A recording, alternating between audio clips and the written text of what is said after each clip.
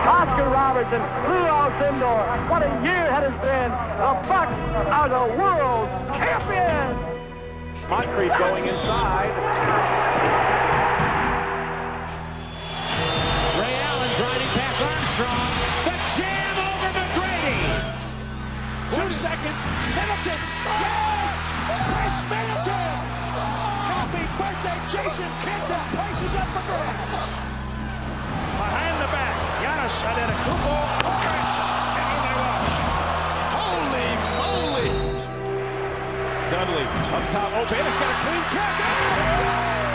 Milwaukee wins it. Play basketball and win. And win? Yeah. How many games? 6. We're gonna win in 6. Hello and welcome to episode 280 of the Win in 6 podcast. I'm your host, Adam McGee, and joining me as usual, it's Jordan Treske. Hello, Jordan. Welcome back. Hello. I stepped on your intro. It's okay. I mean, it's not uncommon for a little bit of stepping here or there. We are here to talk about Game 4 between the Bucks and the Raptors. Not a great time. Let's be honest. Not a great time was had by Bucks fans with regard to Game 4. I think the timing of this, you've been away the last couple of episodes, and obviously they were up. Right, that's right, isn't it? The last couple of episodes, they were up one game when you were last on the pod. Mm-hmm. It was after game 1. Okay, and then Scott was on for the really dominant Game 2 win, which that was probably the point where everyone was at their most confident. I mean, I'll be honest, I was kind of seeing a sweep at that point, and not seeing that as a major possibility. I don't know what you would have been doing to be saying no, that's not in play from a Bucks perspective, because up to that point, you'd say, okay, we know who this team is. We've seen who they've been all season. We've seen who they've been in the rounds up until now, and then they come through a game they didn't play well in Game 1, and then they blow the doors off in Game 2. And now they're going on the road where one of the very best teams in the NBA.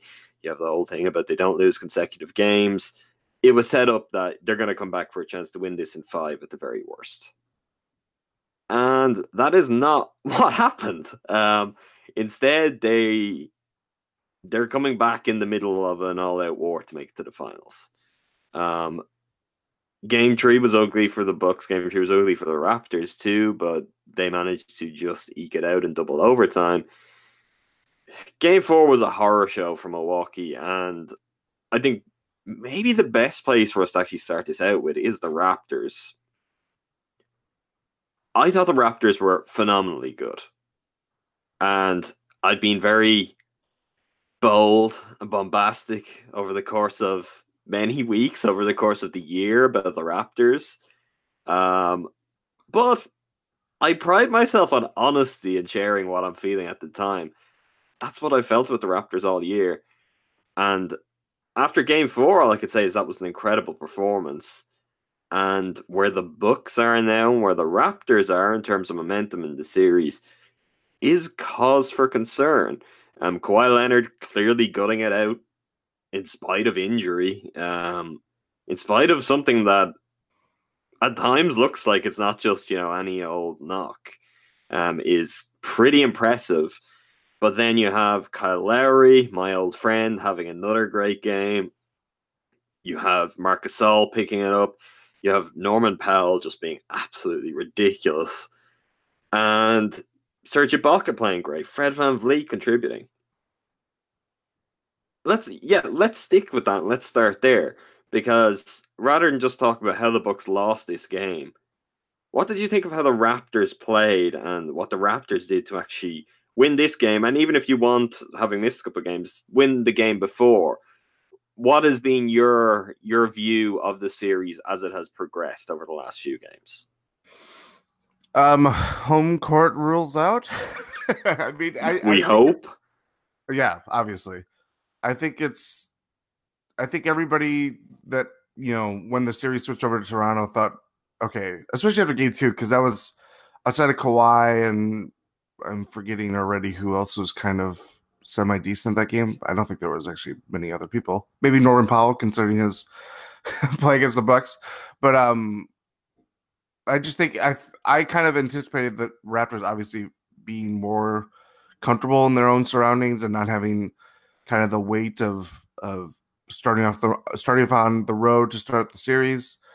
And then, we see, I mean, last night, it wasn't just like you said, like Kawhi, everybody's talking about Kawhi and, how healthy is he?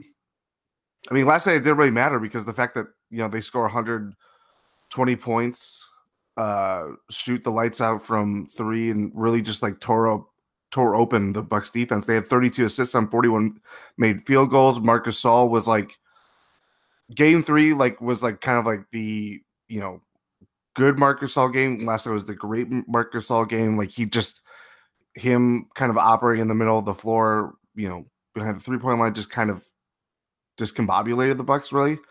I don't know. I just think it's not. I don't think it's too dissimilar to how people were feeling about the Bucks after game 2, really, because you kind of see the best of both worlds.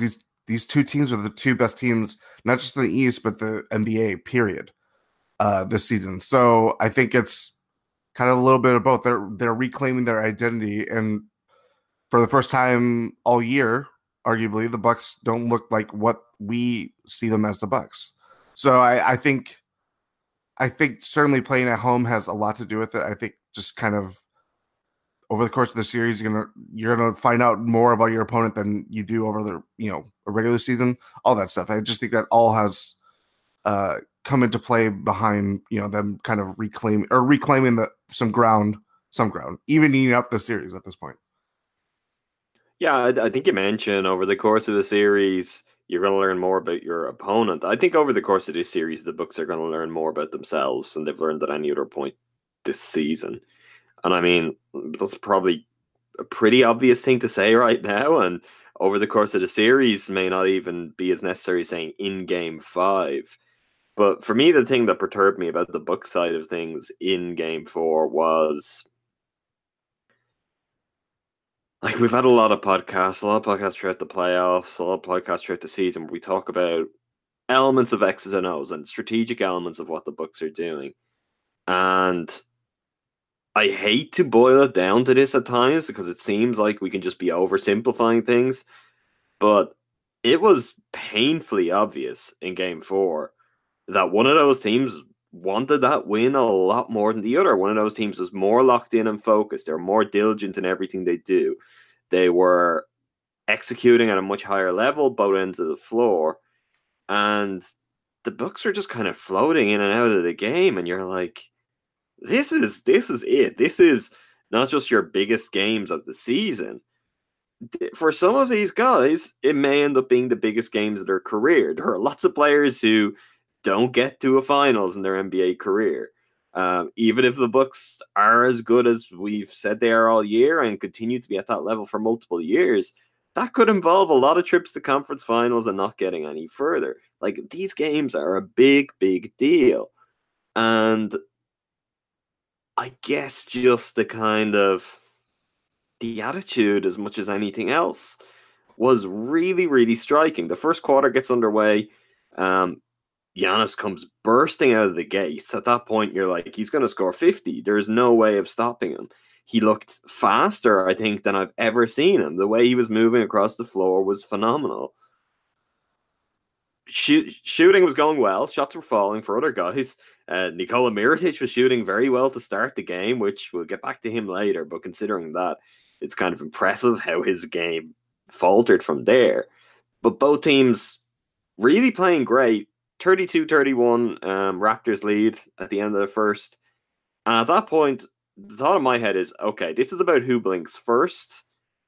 And then when that happens, holding your nerve, remaining composed. And composure is a word that I found myself using a lot more about the Bucks of late, because it seems to me to be the thing that just abandons them first and foremost. I guess it's not it's not strange or unexpected that this team, full of young guys, full of lots of guys who've never been here before, would be kind of amped up with nervous energy.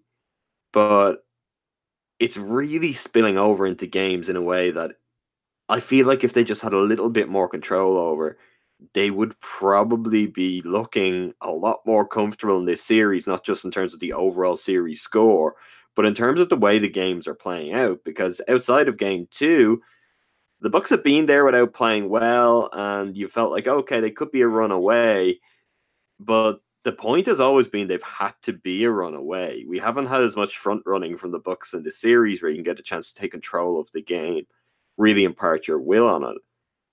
And it's just kind of making for a weird mix of what their performances are and what everyone's combining to do right now. I don't have a whole lot more on that before we get into individuals, which I guess ties to a lot of the rest of it. But in a general sense, what is it you're seeing from the Bucks, or what did you see in Game 4 that either is cause for alarm for you, or you say, well, this is what went wrong. I think they can overcome that and set it right for Game 5. I don't know. I think it's. I think over with a series, you kind of have to balance what is kind of crucial to fixing for the rest of the series if you want to win, or what do you kind of just like throw your hands up at a certain point and just say like, okay, this is their night, this is what they've done, all that stuff. I think the biggest thing, obviously, for me is just defensively. I mean, they had the second highest defensive rating regular season playoffs combined last night. Like that's not what they are. I mean, because I was tweeting last night's game. I know a lot of people were talking about like just how kind of clogged up the offense was and all that stuff. And I'm just kind of like thinking like, yeah, like it hasn't been great throughout the whole series in some ways, but that wasn't the problem. It was totally defensively. 100% the defense. And I know normal defense shows up, they could have won that, even scoring 102 points. I mean, that's what Game 3 was, honestly. And then, anyway. But I know you were talking about it too with, Giannis, like his save for his great start. I just kind of thought it was just kind of empty. There just wasn't really something of substance after that kind of, I guess, first quarter. I'll give him the first quarter at least, but like it was just kind of, again, if you're best player, I mean, credit to Chris Middleton. I know we'll say we will talk about Chris at length because he deserves it. Yeah, but I think when your best player isn't playing up to his capabilities or is limited in some way or whatever, I think that just kind of it just naturally just ticks down all the way down the line and kind of results in what we saw last night. I had a tweet typed up in the final moments of the game last night, and I went to ESPN, I went to the book schedule, and I went all the way through regular season, all the way through postseason. And I had typed up, this is going to be the largest margin of defeat the Bucks have faced all season, regular season, playoffs combined. Which it was until basically the final 80 seconds where the garbage time guys got a couple of baskets and they came in at 18 points, which is still would be among their 5 worst defeats of the season, among their 3 worst defeats of the season, probably. Celtics and Magic in the regular season, I would say. But that's the kind of level it was at, that this was as bad. And to me, this was worse than Game 1 against the Celtics. 10 times worse. Like that one was worse in a narrative sense of, your first game against a real test at home on your home floor, and you're kind of just completely cleaned out there. This, though, was about as bad as they can play. And the irritating thing about this is it's something that, again, was a conversation after Game 3. I mean, Game 3 felt like it was the worst they could play, and then it was kind of like, hold my beer, here's Game 4. Let's get into some of the individual guys. We'll save just general exasperation and searching for later. Will we start with Middleton and the one good part, or will we hold off and leave something cheerier for us to get into in a few minutes after we've done some of the other stuff. Which do you think is better? Let's go Middleton. Okay. Everyone, you've got Jordan to blame if by the end of the episode you're on your knees in despair because you talked about Middleton too early. Chris Middleton was truly phenomenal on Tuesday night. He was as close to a one-man resistance as it could get for much of the game. I think he played very close to a perfect game. And to say that and his team loses by 18 and he was a minus 17 is really, really painful and says so much about what was surrounding him on the night. He was equally awful to Eric Bledsoe in game 3. He's obviously been off offensively in the series. Has played great defense, has done a lot of things well, but hasn't been himself offensively. And look, that wasn't the real mystery, and it wasn't actually something that I think many people were really holding against him, at least people who don't automatically hold things against Middleton. He's guarding Kawhi Leonard for most of the game. Like, if his offense isn't quite as good, that's the reason why, and that's something the Bucks have to kind of accept in this series and look to other players to pick up the slack. In this case, I felt like he guarded Kawhi less. It's probably something that worth diving into possession counts to see. But I feel like Brogdon got more of him in this game, which is somewhat interesting if that is true, considering Brogdon struggles and Middleton obviously being a little bit more freed up. That's just anecdotally, that's what my eyes are telling me. Regardless of that, I thought he still did very well when he was on Kawhi. Kawhi is obviously dealing with his own issues, but Middleton is just making everything so difficult for him. Then the offensive end, after having a 3 of 16 game the game before, 30 points on 11 of 15 from the field, 4 of 7 from deep, 4 of 5 at the line, 7 assists to 0 turnovers, 6 rebounds. And he played 36 minutes, but 36 minutes doesn't sound as much as it was, because I think if that game had been close and gone a different way, he would have been playing a lot of minutes.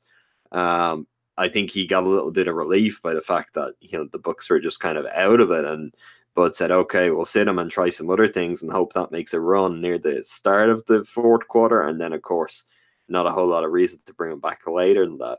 But it was tracking as a game where Middleton was going to have to play crazy minutes. And on the form he was in, you would have kind of said, well, if he does, you know what, maybe there's a way they can have a chance, because he was playing that good. And the one thing before we get into kind of more specifics of his game, the one incident which obviously everyone saw, but like to me, it sums up the game. It sums up everything about the Bucks in the game, was when he went to the floor. Was it in the third quarter? Maybe the fourth. I think it was in the third. And he obviously extends his hand out. Giannis is picking up from one side, and Nikola Mirotic is on the other side. Like, literally just staring off into space. Right beside him, but staring off into space. Middleton gets up and kind of yells at him for not being into it, not doing the things that the Bucks would always do. Like, this is the Bucks. This is the Bucks since they were bad, right? Jason Kidd's Bucks. Tony Snell has obviously played a major factor in this, but sprinting to go pick up your teammates, no matter what's going on, we've got each other's back. We're in the game. We're all engaged. We're all here trying together. And that particular incident, I just felt it perfectly summed up how the game played out in terms of Middleton doing everything and his teammates not being there to give him a hand. But with that, he was acting like a leader. He was acting like a leader in every possible way. He was the one guy who was switched on, not just in a, you know, what do I need to do to provide the kind of contributions in terms of my actual play that the team needs, but also how do I try to rally these guys? What can we do to kind of get some sort of push going? And you watch a game like that, and there's a lot of guys just kind of sulking and silent. And Giannis stands out as one among that. He wasn't, you know, you're having a bad game. In some ways, it wasn't his worst game. In other ways, it was, and we will talk about that later. But bring the energy, remain Giannis, you know, remain the guy that your teammates are going to want to rally around, your teammates are going to believe can turn this around for them in the fourth quarter. There was kind of none of that anywhere for me, with the exception of Middleton, who, I don't know, it can probably never be thought of in this way, or certainly won't be remembered as it because of the circumstances, because it's such an ugly loss, because of everything else. This felt like one of his very, very best Bucks games ever, though. I don't. Maybe. Has he had a more complete game? I mean, obviously we can point to the previous round where his 3-point shooting is completely ridiculous, but it's everything. His defense on one of the league's best players was excellent. 30 points, 7 assists to 0 turnovers, also rebounding. Just literally, he could not have given the Bucks any more. There is nothing more in him that you can ask for than what he gave in Game 4.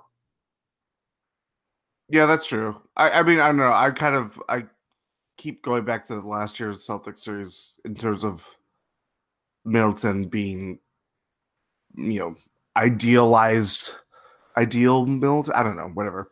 But I also think isn't it easier to be that guy against Jason Tatum than Kawhi Leonard, though? That's true. But I also think it is interesting that it came on a night where the Bucks defensively were just lost cause. You know what I mean? Like, his burden of guarding Kawhi was I can't even string together words right now, but like, it was just the fact that he was going off and the Bucks couldn't have, didn't have an answer for any of the Raptors offensive abilities last time.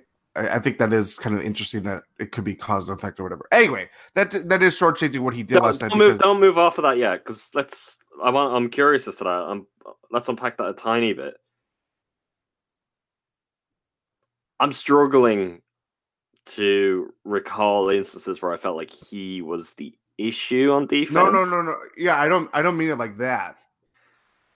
I just think I get your point, and there may well be something there. It's kind of in terms of function. It's in terms of everyone's role being a certain way when he's doing something. But I think his defense didn't drop for going and having the offensive game he had is the one thing I have with that, which kind of complicates it. Now, does him having the ball more, doing more, does it take away from others, or does his offense, some of the things he did because he found the rhythm, take away from the Bucks' chances of finding their ideal rhythm overall? Like, that's a question that's being had about how he sees the game versus how the Bucks see the game at multiple points this season. But again, I'm not sure, because I don't know if other guys were going to take shots or find shots with the way the game was going. Like, Giannis wasn't finding shots. Bledsoe was just straight out refusing to take shots. Mirotic was taking every shot until he then would stop taking shots because, it's very clear this isn't my night.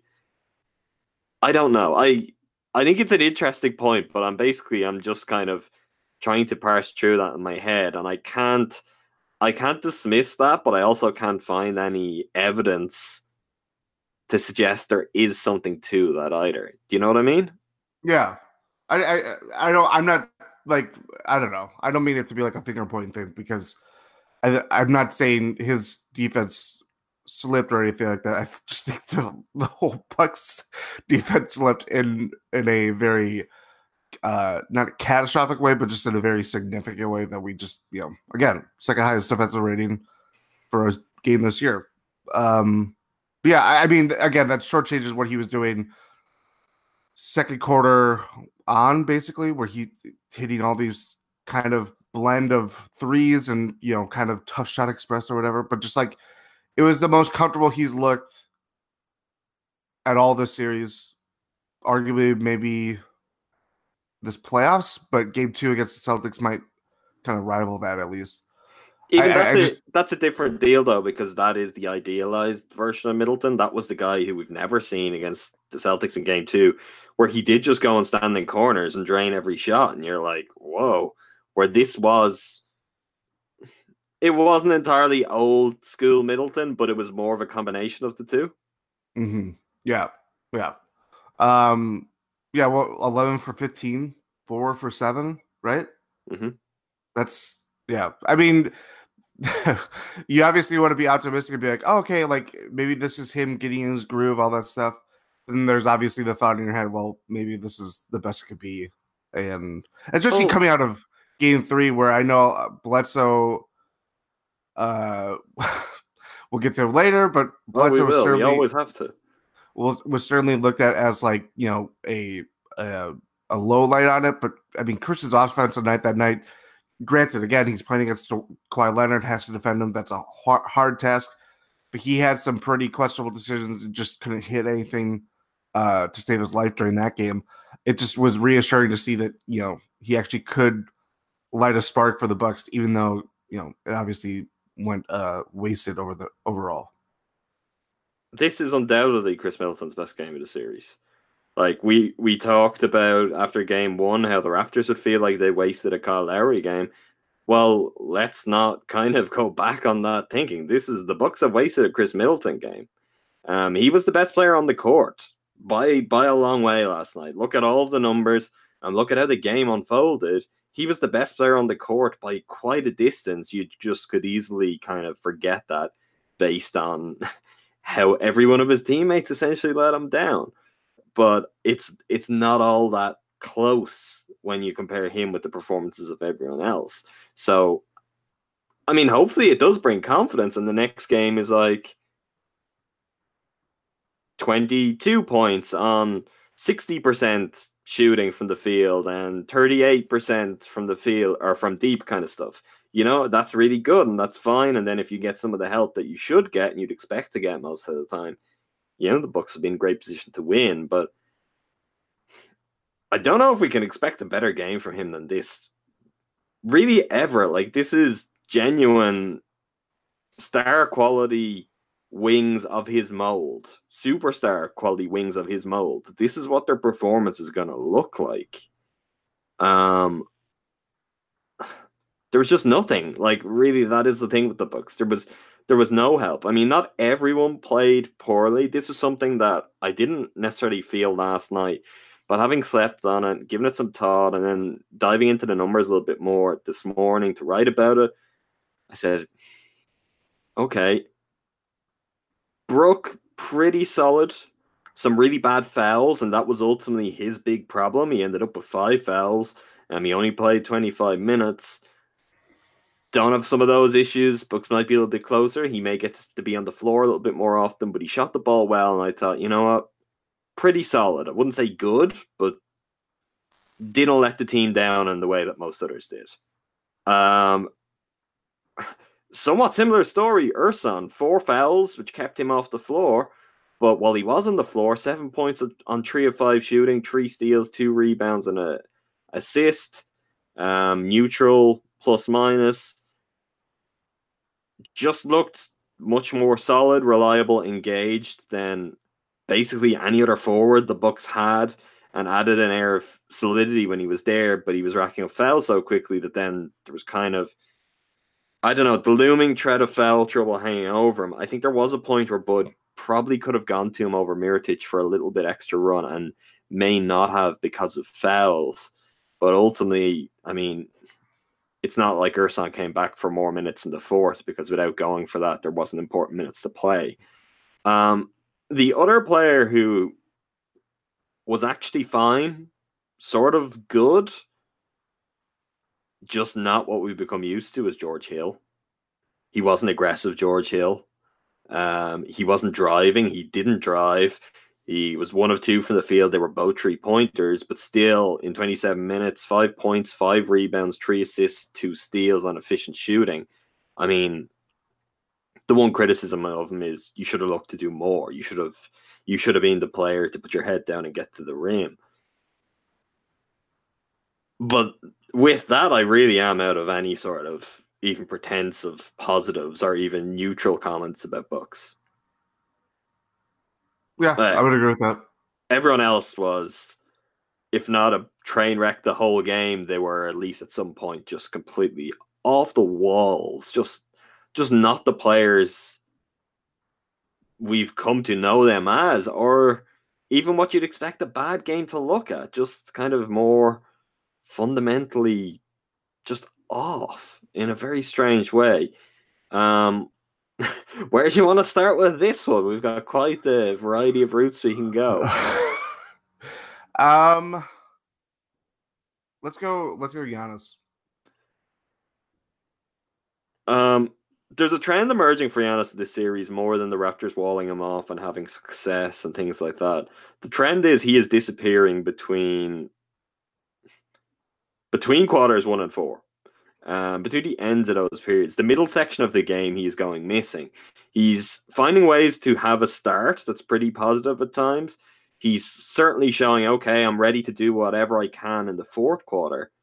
What is happening to him in the middle of games, though, is bizarre. And I mean, in this case, I tweeted about this last night, but that third quarter is the worst defensive quarter I've ever seen Giannis have.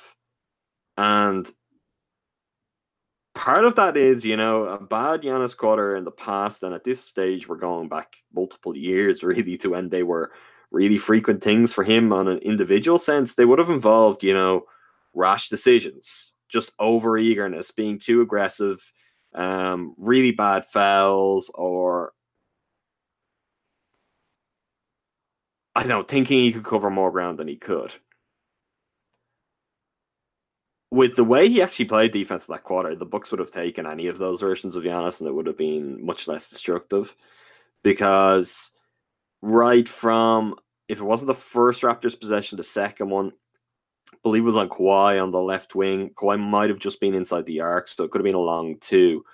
But falling into something that has been one of my pet peeves with Giannis, basically my only pet peeve with Giannis at times, is the incredibly lazy half-hearted closeouts.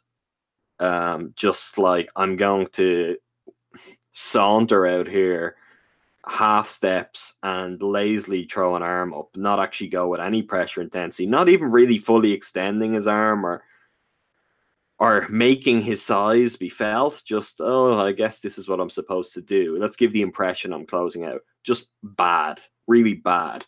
And considering they needed a response, and then you're coming out of halftime, you expect that out of the team generally, but also out of him.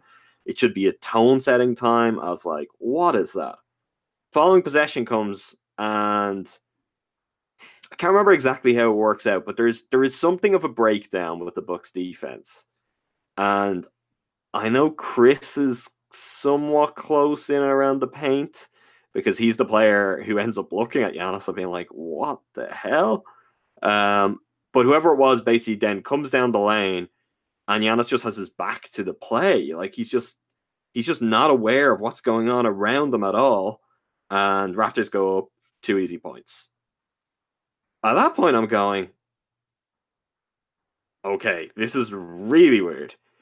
I think he then went down the floor, and on offense, he had a really weird meandering possession where he stood out in the wing, and I think he got the ball at one point, and he didn't look to do anything, and all of a sudden, as happened in Game 3, the offense got completely static, no players were moving, so I guess in turn, the ball wasn't moving, but he kind of just stood there, wasn't doing anything, and then eventually passed it up, and it's like, okay, he is out of it. He is just completely out of it. And from that point on, his third quarter consisted of just some of the most glaringly lacking in awareness, over help that you could possibly see. Maybe this is a point where we go into something that's a bit of a bigger discussion and something which a lot of people seem to have talked about. My view of this game was the defense failed not because of any sense of strategy or because of the way the Bucks were playing defense, as in their scheme, but because the players just weren't locked in and didn't execute. That's my view on it. There's been a lot of talk about the overhelping and the degree of pressure the Bucks were putting on Kawhi and leaving other players open and what happened with that. I think there is certainly a plan to show Kawhi an extra man, get help there as much as possible. We've seen it. We saw it work in the first 2 games. We discussed before the series. I felt that is the best way the Bucks can get at him and really go and win this series. I think acknowledging that that's a thing that they want to do, and then also seeing that there's a lot of kind of taking matters into our own hands and making bad decisions going on is important, though. And I don't think anyone was more guilty of that in game 4 than Giannis. And look, part of that is he is so good at recovering. He is so quick to get out there, so quick to get back that you say, yeah, he is going to take some extra risks. The problem in this case was, again, I just felt like he was oblivious to his surroundings. So when he was going to help someone, you're like, okay, things have kind of naturally switched, right? There was one with him and Lopez in the pick and roll, and I thought Brook did everything he needed to do on the possession. And even if they're not looking to switch, it's kind of, the two are so close together that it's a very natural, I'm not just going to run away from that guy with the ball, because Brook's momentum is bringing him back.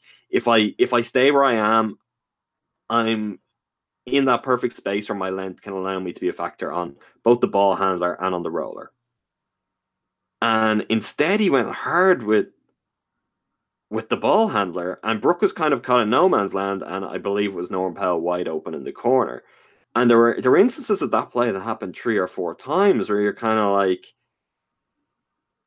he just wasn't playing the space on the court or playing the angles that he normally is the master of defensively very well. He was just kind of attracted to the ball at times. And when that happens, it all falls apart. And he wasn't alone in that. And that for me is what happened to the Bucks defense in game 4. That's the answer. It's guys making really bad individual decisions that they don't normally make. And again, I guess this comes back to my current buzzword being composure. Like, I don't know. Is the atmosphere in whatever Air Canada Centre is now called, Scotiabank, whatever, Scotiabank Centre? Arena. Is the atmosphere, is the noise there actually getting to them? I don't know. But there's just things that they're like they've switched their brain off, and they're the kind of things that remind me of the kind of letdown games we would have had a year or two ago where they were playing a bad team. And it's like the focus wasn't right. They weren't properly motivated, and they do these kind of things. And in this scenario, you're just like, how can your focus not be right? How can you not be properly motivated? They just need to take a breath and have things go a little bit slower. They need to look around them, survey the game, and then remember how you play, remember what your advantages are. But that for me was the thing with Giannis. And I guess that's really all I have to say about Giannis. I mean, his start to the game was great, but when we look back on that, it was all in transition. And I don't think him or the Bucks played with an urgency to give themselves transition looks at any real rate beyond that. Yeah, I mean, his offense was not good in spite of his 25 points, in spite of shooting better than 50% for the field. I mean, his free throws are probably something we can devote specific time to in a moment. But for me, that third quarter and his defense just said something about the way in which he just drifted out of the game completely for the middle 2 quarters. Yeah, I completely agree. I thought it was very similar to game 1 where against Celtics, where I mean he still produced better than he did at the start of that game, but like still like it kind of ended in the same result where yeah, he still got his, but it was still not really, you know, impacting his team. It wasn't defensively, like you said, like just wasn't really felt. Like game 3, like, you know, yeah, he had his struggles. He had 12 points. He was held to all this stuff and all, you know, fouled out eventually, but defensively he was still like rock solid, even more so. But I mean, you know, he's a minus 18 from the second quarter on to the end of the game, the worst out of any Bucks player. That's kind of telling. I don't know. I just think it's, again, I keep going back to, if your best player is not playing to, you know, up to his level, you know, it's going to result in a game where they look shell shocked at times. They're kind of beaten down, all that stuff, and maybe that's, I don't know. Again, we'll see if that is indicative of what's to come in the series, and maybe it's all hope is lost, all that stuff, or is it just a self-contained point where you have to, at a certain point, you just throw up your hands and credit the Raptors for raptoring. I think I'm prepared to credit them for a lot of things in this game. I think the one thing I'm not is a lot of what Giannis did. I honestly think in some ways he beat himself. I think he's Yeah, an example self-inflicted. of. I think he's an example of one of two guys on the team who he's him certainly not to the extent of the other individual who you won't have to even guess who it is. Everyone listening will instantly know once I say this. Drake. Not well, Drake actually factors into the point I'm about to make, but I think Giannis got in his own head in this game. And another player is very good at getting in his own head, and I think is in there to a completely different level at the moment. But we don't normally see that from Giannis. And I think, look, this is where it's the one mention of Drake I will allow. People getting annoyed with Drake. It's like, it's just who cares? Like, if the shoe was on the other foot, who would be saying anything? It's just looking for some target for the anger that comes from the rest of it. But the one part where Drake becomes slightly relevant, not in that he had an impact, but he's a very obvious visual reference to the moment. I mean, Giannis airballing his free throw, and I mean the greater problem with his free throws, which is now stretched across multiple games. He has bouts where he struggles to make his free throws. I would say it's a playoff regular. That is also true, but I think the thing that is most annoying is the wrong word, most problematic about this is it's not just it's like, oh, he's shooting bad from the line. Like 6 of 10 isn't the worst. He could shoot worse from the line. He did in the game before, right? If I remember correctly. It's that there was no way of knowing what he was going to do from one free throw to the next and one trip to the line to the next. It is just completely out of any kind of realm of, okay, Giannis has got fouled, what's going to happen? And I think he really felt that. As in, like, I don't know where this ball is going off my fingers right now. I have no idea. It could be an air ball, it could hit the front rim, it could be perfect. I have no idea. And that just, again, speaks to something larger about how the game unfolded for him and maybe in part how he's processing it. Look, this is new for the most important players on this team. This is still a new experience and they're undoubtedly learning. They may still learn the lessons and win this series, whether that's in 7 games or even really shock us. I think at this point they come out, win the next 2 and win it in 6. But the way the free throw thing is playing out,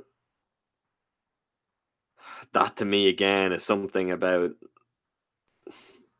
current frame of mind. You know, not wider. I don't want to say it says something about Giannis' mentality. I'm not sure any of this does, but current mindset where he was at, and I think where many of his teammates were at in that game.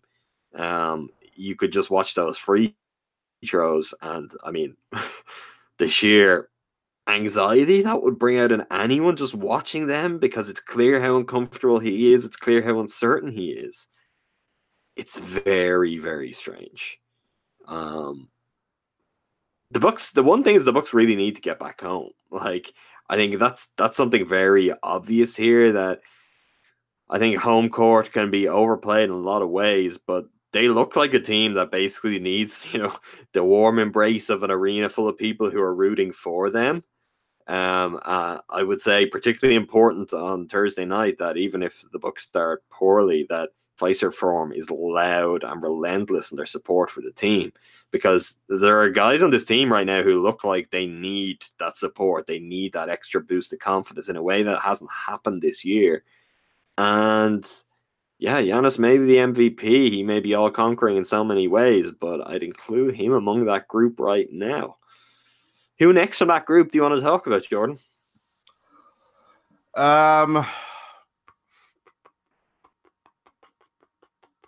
Brogdon. I think this is a quick hitter. Okay, it's a quick hitter. Didn't hit shots. We're done. He's somewhat blameless in this to me. Yeah. He played the most minutes he'd played yet since his return the previous game. 37 minutes, double overtime, all of the emotional energy that takes as well. He'd also played exceptionally well in that game and has played great since his return. And he had a night where he didn't make shots. The one thing I will give Malcolm Brogdon, which some of his teammates could learn from, is he didn't wear, when he was like 0 of 7, 0 of 8, he didn't wear that around his neck with shame and just pack in what he was doing.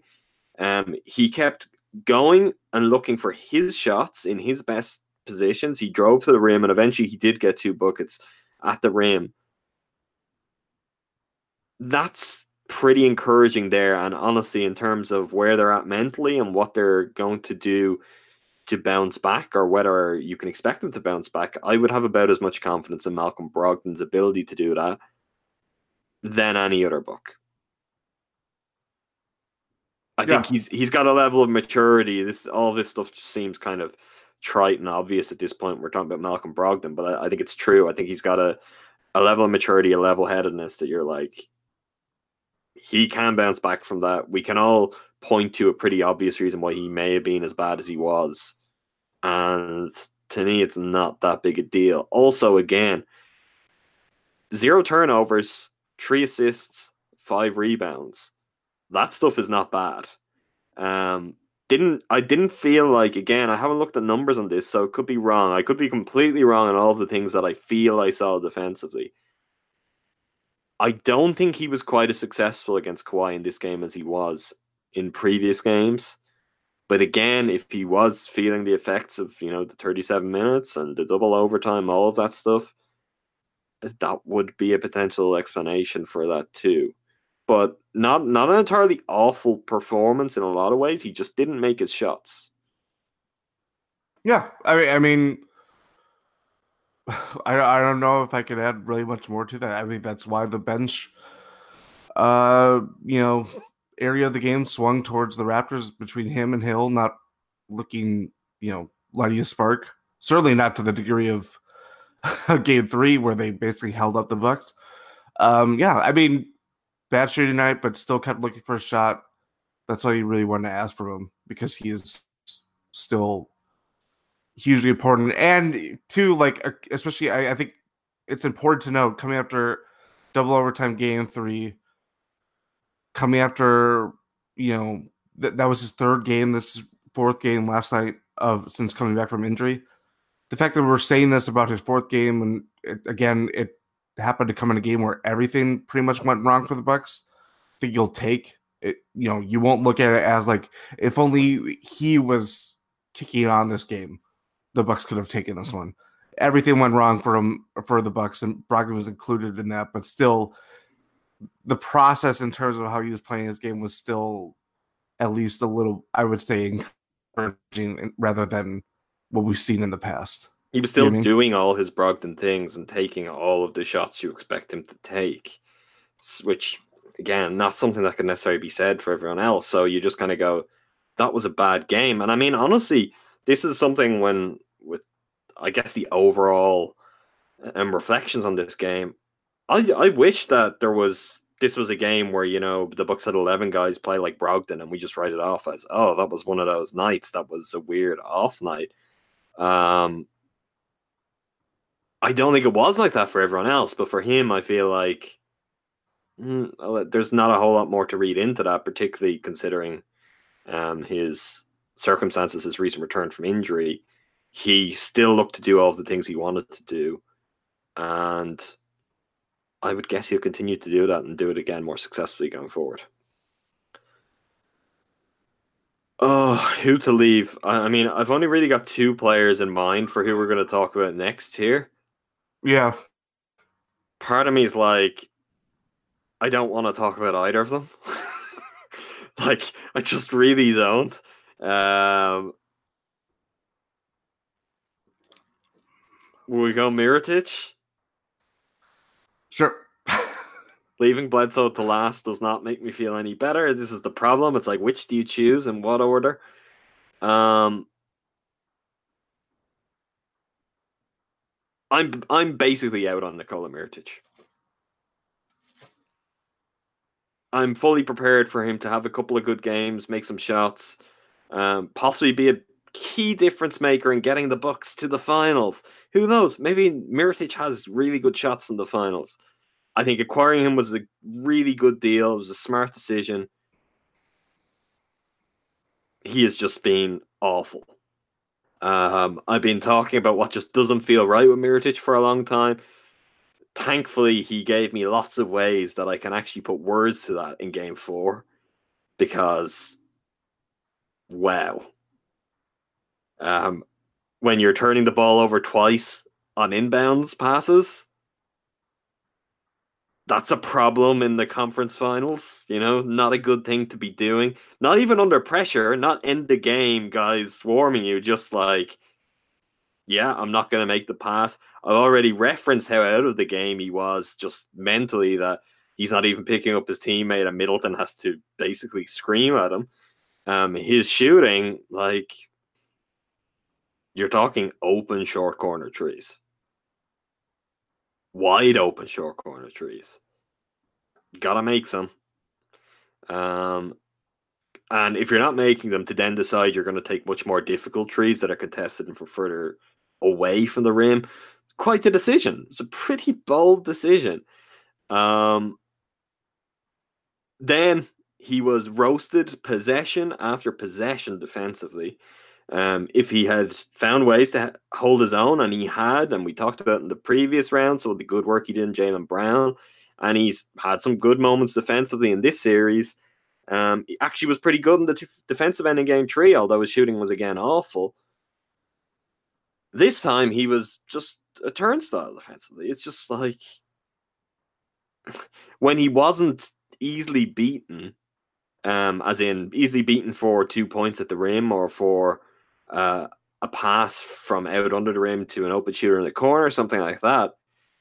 He was making the worst and laziest possible fouls. He had one on Norm Powell, I believe, if I remember correctly, where Powell got past him. Yep, It ended up armbar. Armbar that ended up as continuation on an and one. Right, didn't it? Mm-hmm. And you're just like, what are you doing? Why are you fouling him? You're fouling him in just the laziest possible way, that you are giving him a chance to have 3 points rather than the 2 he was going to get just by simply looking at you in the first place. Like, what are you doing? And I'm all the way out. I understand what he does as a player. I understand his value to the Bucks because of the volume of shots he will take, because of the respect the Raptors will afford him because of his larger track record. But I mean, that's a longer term track record you're betting on. It's not what he's done for the Bucks. And I mean, look, there is something very simple, and it's something that if we don't talk about now, we'd be talking about the end of the episode. But now is the time that you make the Brogdon Mirotic switch. Now, there is an issue with this, that every time I talk about Brogdon in any form, when he'll be back from his injury, I think this is the game he should be back in the starting lineup, all of that stuff. By the time we finish recording, generally, literally, as we stop recording, Bud says, no, I'm going to stick with the starting lineup. There is zero reason to do that. Zero reason. Nico is not a small forward. You got quite a lot out of that lineup and being able to do that under the circumstances you were dealing with Brogdon, one of your best players out, with Sterling Brown then becoming an issue. But Nico is not a small forward, and beyond that, he's not hitting the shots from the spots that you'd want him to hit them if he was playing at the 4, his more natural position. He is not a small ball 5. This lineup that people keep talking about, I don't get it. I've said it from the start. I prefer a version of that lineup that has Ersan. It just hands down. It's just so much more solid.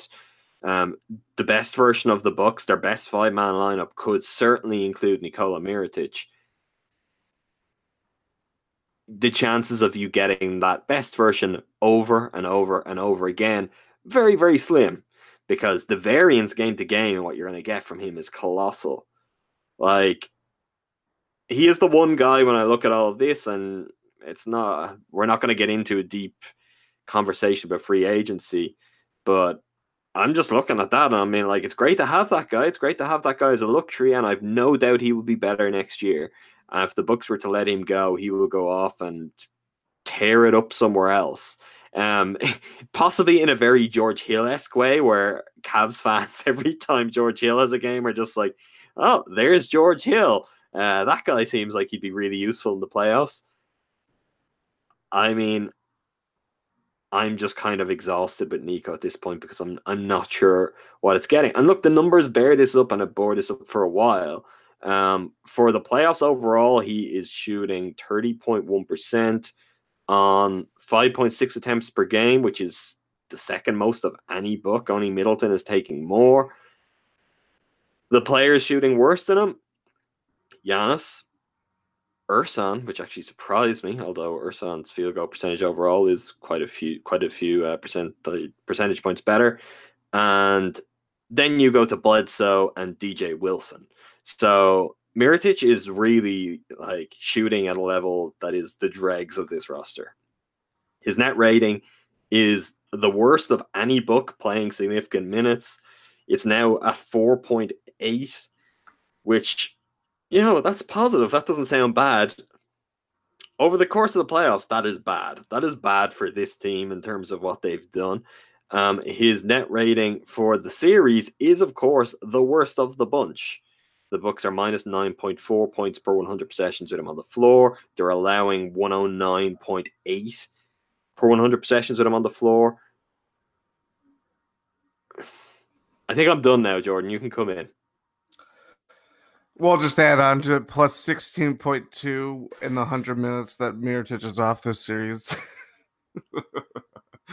I have certainly been more pro Mirotic, or at least see the function. I mean, I'm not discrediting that you don't see the function. No, that is the one thing I can't see, and I think that's why Bud stuck with him, is because, one, you're kind of like, surely this can't continue. He can't just keep being this bad. But you're also like, okay, Giannis is really struggling. The solution to that doesn't sound like let's take one of the shooters that we have that will command the most attention for the opponents off the floor. But it's what he's actually doing. It's the results of it that are just like not living up to anything. Yeah, I mean, obviously, hot start contributed to the 12-5 2-minute opening, and then literally everything went downhill and went to Helena, Montana in a handbasket. Yeah, it was pretty terrible. I there's no defending. I mean, literally, his defending spoke for itself in terms of trying to defend Nikola Mirotic. And I don't know. I kind of view. I don't know. I just see you see how it works. You hope for the best because he is a very good player. Mm-hmm. In his own right, but you just kind of, I get like those mirrors of flashbacks where it's like, well, they're functioning better with him on the floor, but he just can't. He's not hitting shots. You know I just hadn't even thought of Mirza, but you know what? You're 100% right. Like, why are these guys not working for the Bucks? I don't know. Why can't the Bucks have Eastern European stretch fours that torch opposing teams? What is that? Well, I mean, they're trying really hard. There's one, and everybody always poops on him, but he's always not so much Eastern European. That's He's true. more Southern. It's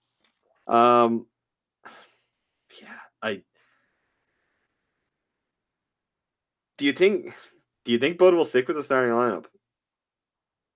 I hope to God no. I know that's the answer.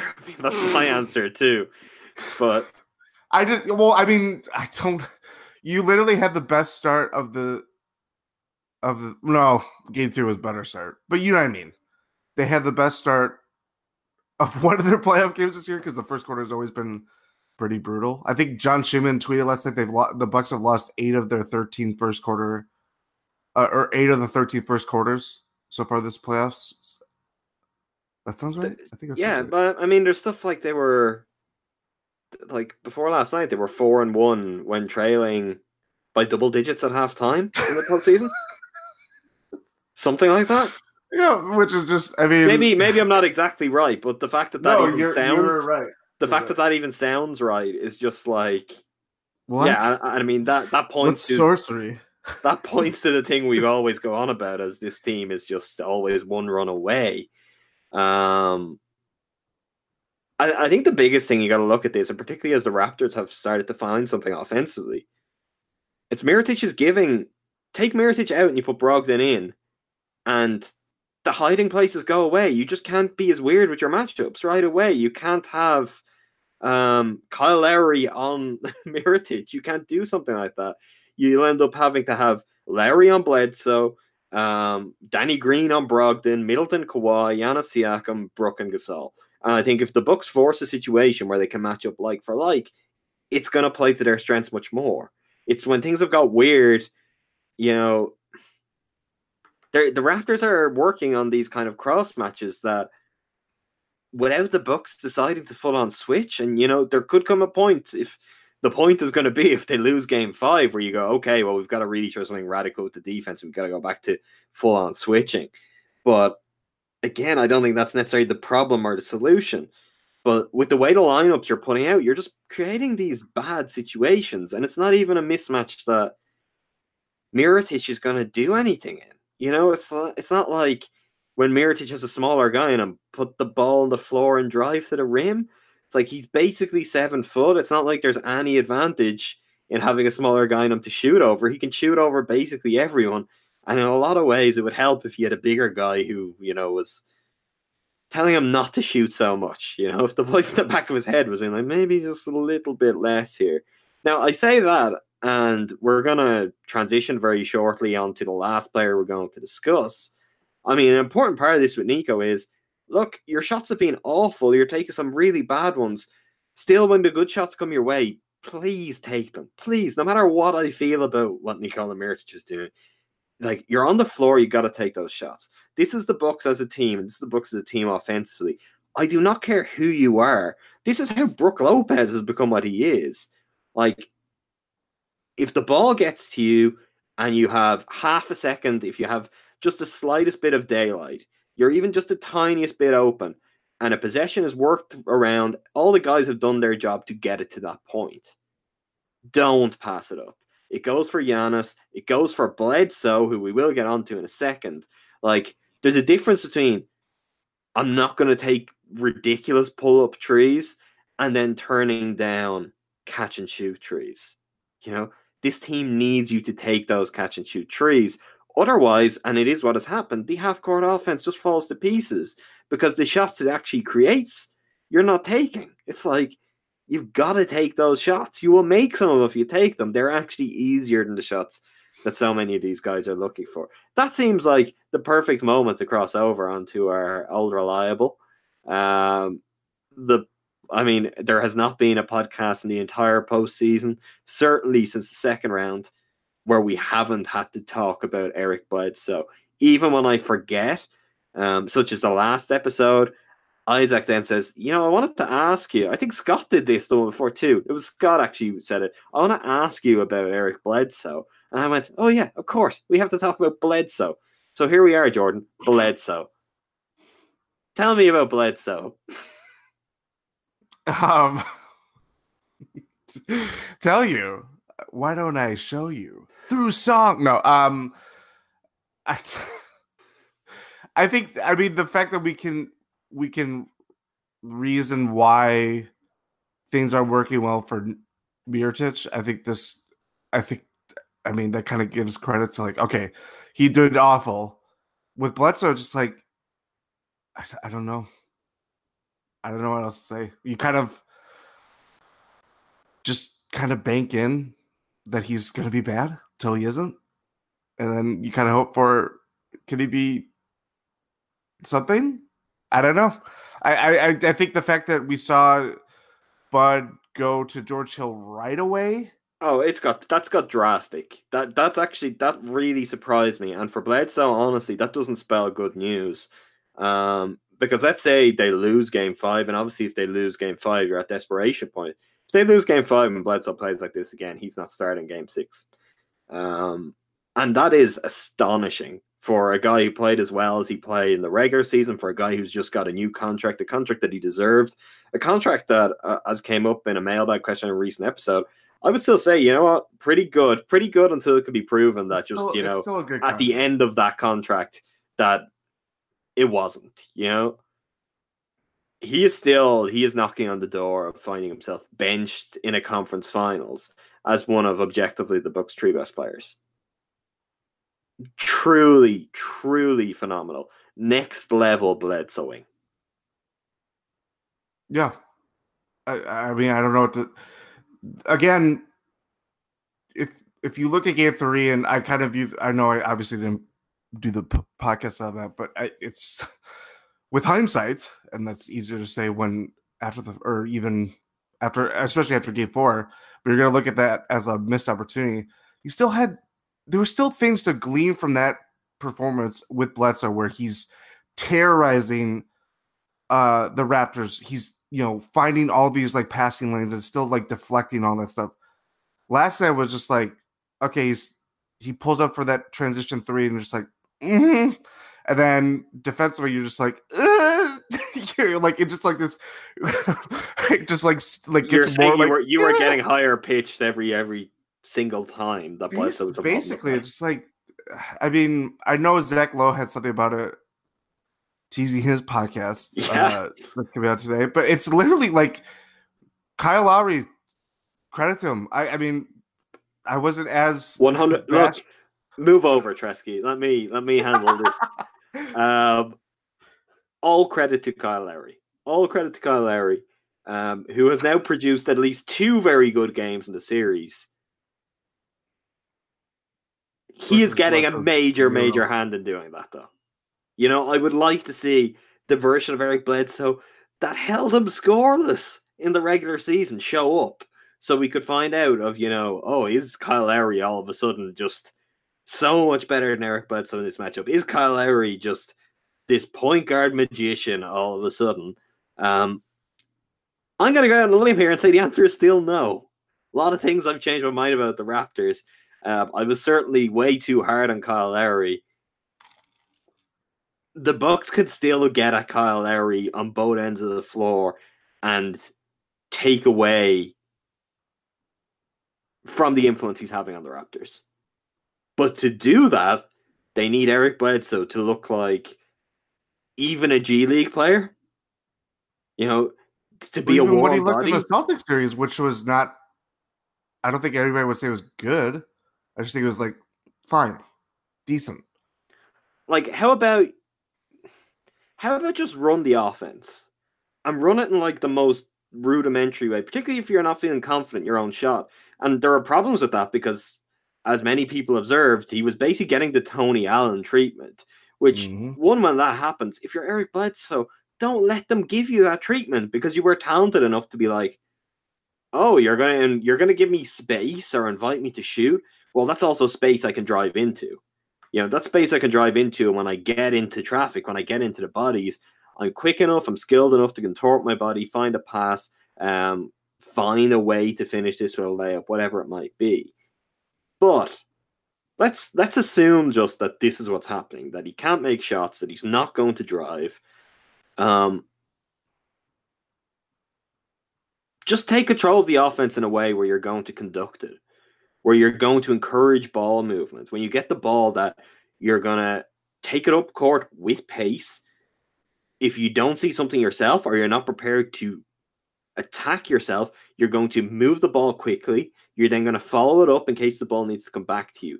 You're going to play in a style that is just going to encourage players moving and the ball moving. Because right now, he's actually acting as a stop when he does that. So, very simple thing to do is play like a point guard. How about that? Like, act like a point guard. You don't have to have 7 assists, 8 assists. You don't have to go and score a whole lot of points. But at minimum, just make sure that the ball moves and the players are moving on offense. Make yourself available to get the ball and move. You're one of the team's best ball handlers, one of the team's best creators. That is what your entire function is on the team. So don't just go stand in a corner, or don't just get the ball and dribble it for 12 seconds and then go, there's nothing on here, I'm going to toss up a shot. Get the ball, push the pace, pass to a teammate. If they're not able to do something, go back to them. Show yourself. Say, I'm here to take the ball again. Just don't let the Raptors settle into a defense that is a wall for Giannis, that is a wall for Bledsoe, and that honestly doesn't have to be moved because the Bucks aren't doing anything to stretch them. Like, that's a bigger problem here. We could talk about what happens when someone like Mirotic doesn't make shots and what that allows the Raptors defense to do. If you're not penetrating, if Giannis isn't getting anywhere and isn't looking to do it, if Bledsoe isn't getting anywhere and looking to do it, that's how your bench guys don't have quite the game they could have. Mm-hmm. That's how generally guys like Middleton and Brook, who shot well in this game, should actually have a bad game, is when you're not getting penetration and you're asking them to create their shots from 3-point range. So mid-range. In that regard, this was actually, they got a little bit lucky that both those guys played the way they did. But if you're Bledsoe, just show some purpose when you're on the floor. Just show that you're trying to do something. Not trying to do too much. Not trying to do it all yourself. Just show that you understand that you're a point guard and what a point guard should do. What a point guard can do when you're not playing well. Quite literally, actually, have the game George Hill had yesterday.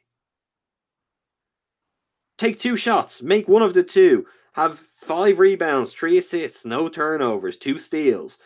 Just be someone that when you're on the floor, you're going to give reliable effort defensively, and you're going to make sure the offense doesn't bog down. That's all I've got on Bledsoe. It's very, for all of the things with this, the Bucks are tied at 2-2. They have home court advantage. They're a team that over the course of the season, they have proven they are good enough that there is nothing we could rule out with them. If they won the next 2 games and looked like the Bucks, that's not going to be something new. If they lose game 5 and yet still find a way to go and win on the road and close out at home and they look like the Bucks, everyone will say, yeah, they have that in them. We saw it all year. We know they can do that. But it's all the other stuff that's honestly got me feeling pretty down about it. Because they still have a great chance, and honestly, I would still pick them to win. But I can only say that for the first time in the series, I am really concerned, and it's not because they're getting outcoached in any way. I don't think it's because the Raptors are a better team. What the Raptors might be, though, is a smarter team, a more composed team, a hungrier team. And I wasn't really banking on any of those things coming into the series. I think talent for talent, and look, we saw a full season's worth. Certainly, look, there's a case we made. The Raptors didn't have Kawhi for all those games. What could the Raptors be without that? You can make that case. I'm not all that interested in it. I think the Bucks are the best team in the NBA this year on their very best. The obvious exception to that is the Warriors, who, with their personnel at their very best, are just a supernova. But I think the Bucks, their very best, can beat the Warriors, on a normal night, on a given night. They can go really toe-to-toe with them. We're not even going to have to worry about that right now, though, if the attitude doesn't improve. And if all of the things that go with that, just play smarter. One of the lines that came out from the game 1 loss to the Celtics, but I think from game 3 here as well, and probably game 4, is we need to just play better. They keep saying that, and that seems kind of idiotic. It seems oversimplified, but it's actually not. Something that I continue to realize, and I understand that I'm one of the bigger Budenholzer fans, although at this point, shouldn't everyone be a pretty big Budenholzer fan? But I understand I'm right at the forefront of that. Coach criticism right now is just beyond me. I think it's the greatest evidence of just how Jason Kidd broke Bucks discourse forever, that a game like that finishes and the default response from everyone just parroting nonsense on Twitter is, Bud needs to make adjustments. There are adjustments he needs to make, 100%. If you watch game 4 and you think that's on Bud, that Bud can get Giannis to just show basic concentration on defensive possessions, that he can slap out of Eric Bledsoe, whatever that is. What is going on in your head, Eric Bledsoe? Nikola Mirotic, that he can just, guide Mirotic's hands so he can make the simplest pass he can possibly make, not to turn it over on inbounds plays. All of that stuff. It's if the players can't do that right, there's not a lot you can do with the strategy. And honestly, in this series, I think we're yet to see the Bucks game plan fall apart. I think that's one of the concerns in some ways, because I think there are worthwhile tweaks to it that maybe we won't see, because you're going to look at this and say, these guys have to be better, right? They can't be that bad again. They're going to focus for game 5 at home. They're still just 2 home wins away from the finals. I don't know. We're going to learn a hell of a lot about the Bucks over the next, 5 days? I don't know. Adjustments. Let's wrap it up on that. For me, the one thing Bud needs to do, 2 things. One we've touched on, Brogdon for Mirotic. Easy. I think it's simple. We don't need to give any more conversation for that. It should be apparent to everyone at this point. I don't know if Brogdon's not able for that, or you want Brogdon coming off the bench. It has still reached a point where Mirotic coming out of the starting lineup has to happen. Again, maybe that. Honestly, in the rotation, like if he starts game 5 like that, gotta look to other things. You've got Tony Snell and Sterling Brown locking DMPs. I don't think DJ Wilson is a good idea in this series. A great example of this, again, none of them are listening to this, but all of the wider NBA fans who, when something like this happens with the Bucks defense, get up on their high horses to tweet about, oh, the Bucks, this is what the Bucks get for not using DJ Wilson. Do you remember what happened? It was his first possession in the game, and Marc Gasol was matched up on him in the post. Do you remember that one? You may not, because the game was over. When DJ came in like garbage time. Oh, yeah, I was kind of obviously tuned out. Yeah, I mean, you were tuned out. Everyone was. I wasn't, because I was like, okay, show me something, DJ. Prove that this is something they could go to, because they could sure do with a lot of the things he offers defensively. But the one glaring weakness he has, straight away, Gasol goes, oh, this guy, bang. Just like half a shoulder, and he's through him and he lays it in. It's like, make it Marc Gasol, make it Siakam, make it whoever you want. You're going to see a lot of that. But if Mirotic isn't working, and say if Ersan's in foul trouble like he was in this game, it's probably time to dust off Tony Snell or Sterling Brown.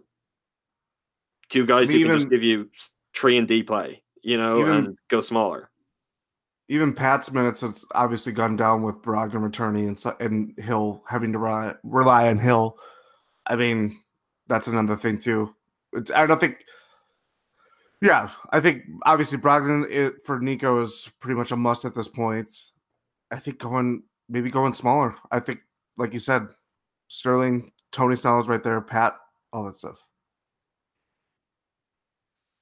Yeah, I mean, there's a real temptation for me to say the Bucks should be looking to have 4 really accomplished ball handlers on the floor at all time, because they can do that with the way their lineups are. If you go back to your regular starting lineup, that's basically what you get. You get Bledsoe, Brogdon, Giannis, Chris, and Brook.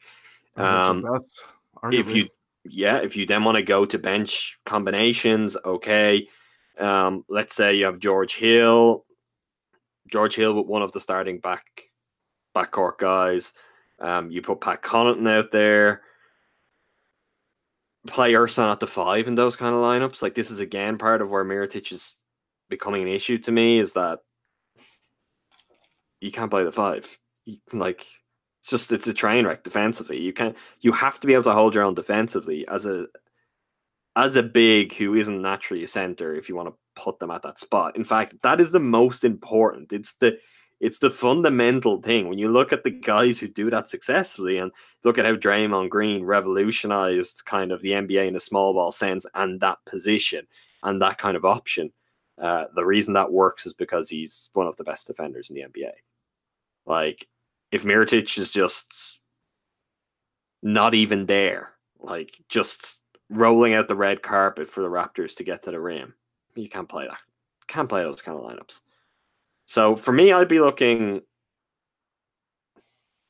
4 ball handlers, and either Brook or Ursan as the other guys. That's not going to happen. Nico isn't going to fall out of the rotation, and look, he probably shouldn't. But wow, it's tough right now. The other adjustment, I don't think we need to discuss it very much either, because I think it's obvious. I've been calling for games now, and everyone talks about it. It's the Bucks need to run more pick and roll, and in particular, they need to get Giannis in the pick and roll. If Giannis isn't getting easy points, otherwise, if he can't get to the rim, very simple way to unlock that: get him in the pick and roll, get him handling, get him as the roller. Giannis Chris pick and roll, I think, could really be successful. Obviously, Giannis and either Lopez or Ursan or Mirotic, any of those combinations can work. I think get pick and rolls going, and pick and rolls where you're not working for a mismatch or a switch, but maybe there's more immediate intent, if you know what I mean. I'm not entirely sure on, say, a ton of Giannis Bledsoe pick and rolls to try and get. No. I mean, at this point, I want pick and rolls that are either going to give you quality looks rolling or really good quick shots. Yep. Which again, Giannis with either Middleton or Lopez can give you the shots, or reverse around and have Giannis as the roller. Also, actually, kind of on that subject, Ursan had 2 really nice finishes out of pick and rolls where he just dived to the rim and finished really well. And there were 2 of the few times where we saw a Bucks big of any sort do that. And I hope that gets picked up on when they look at the film and just be like, okay, if Ursan can get those looks out of that situation, how about we try Giannis in the Ursan role and see what he can do? You know, because it was just like it tore the Raptors apart, where it was super easy for Ilyasova, and you're like, okay, that's good. That's good for him. It's something you could look to do with him more often. But you also have like a player who's 50 times, 100 times what Ilyasova can ever be, capable of being so much more dynamic out of that situation, that you should probably look to get in those same spots. They're the 2 things for me. I'll add one other thing, that it was the moment I really felt this wasn't the game that was going to go in any way well and enjoyable. At the end of the last episode with Isaac, I talked about, more off-ball movement, more ball movement, but more off-ball movement for the players, and cutting being a factor in that. Pat made one great cut, and then he dropped the pass under the rim. And when that happened, I was just like, yeah, this is not there good. it goes.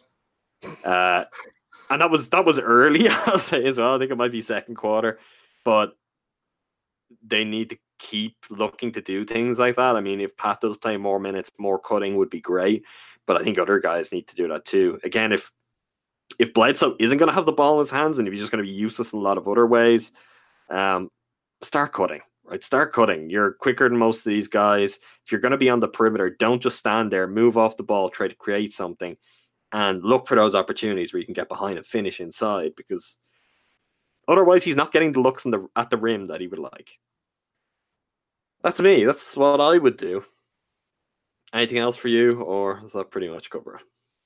No, I think that, I mean, as far as essentials, I think those pretty much stand above the rest at this point. I mean, there's going to be tinkering and all that stuff, and sure, there's going to be more DJ Wilson requests probably, or player X should get more time. I don't know. Oh, look, but everyone might get their DJ Wilson wish, and it could be in Game 6, and it could be like the most depressing thing ever as it gets proven, oh, DJ Wilson wasn't the answer. We're not at DJ Wilson point yet. No. The series is still in their hands. I mean, I know that, again, after last night's game, Bucks are still up or +6 in the series based on what they pulling out Game 1 and, putting on their Game 4 and Game 2. Yeah, I mean, it's still, I think coming after last night, I don't know. I just think the more we are going deep in the playoffs, the more just like after every game, it's literally just like player this, that. Like it just swings both ways violently, and you ask questions about oh, is this sustainable? Is this not sustainable? Like when things just kind of happen and things fall into place based on different things that the team playing at home, being more comfortable, the fact that it's a 7-game series and these two teams are really good. It's not the function of it's part based on the Bucks not playing as well as they have and losing their composure for the first time in all year. And the fact that the Raptors are getting used to what the Bucks do and exploiting that to their advantage. Yeah, and I mean, look, there are other factors here too. Games 1 and 2, do you know what Norman Powell's net rating was? No. Minus 15.1. Fred VanVleet, minus 26.7. Serge Ibaka, minus 23.1. It hasn't necessarily been the truth for the Bucks so far. Game 4 was just a bad game for everyone, but considering Game 3, they got good performances out of role players in Toronto. But the Raptors have played perfectly to the role players play better at home so far. So Bucks have got to reset everything and come prepared to be so much better. But I think it's very realistic to... It's not being, I'm not taking too much of a leap to say that all 4, 5,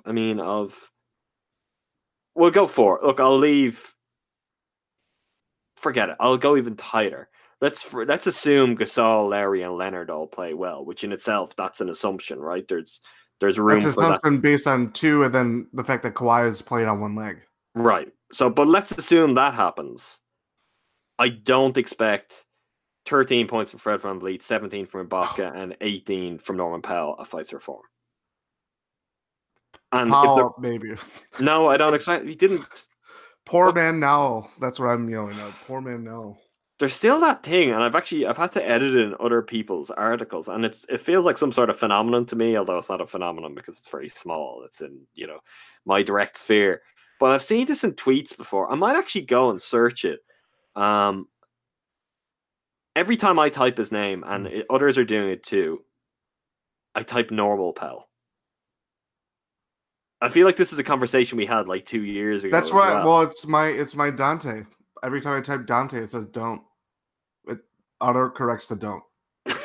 Was that advice prior to last year's draft? Was it? Was that a message? You're desperately you're stuck in a time loop trying to. That's not fair. I take that back. Dante showed some signs of promise. But yeah, normal Powell is something that I write nearly every time, and others are doing it. I've just searched it here 3 hours ago. Basketball Reference. Entering last night, normal Pell, Fred VanVleet, and Serge Ibaka. There you go. Jeff Zilgett, 16 hours ago. Raptors guard normal Pell is 15 for 27 from the field. Everyone's doing it. It is a phenomenon. The Bucks would take normal power over Norman Powell right now.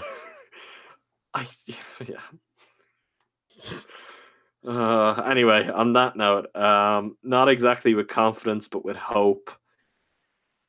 We'll finish it up here. We'll be back following Game 5.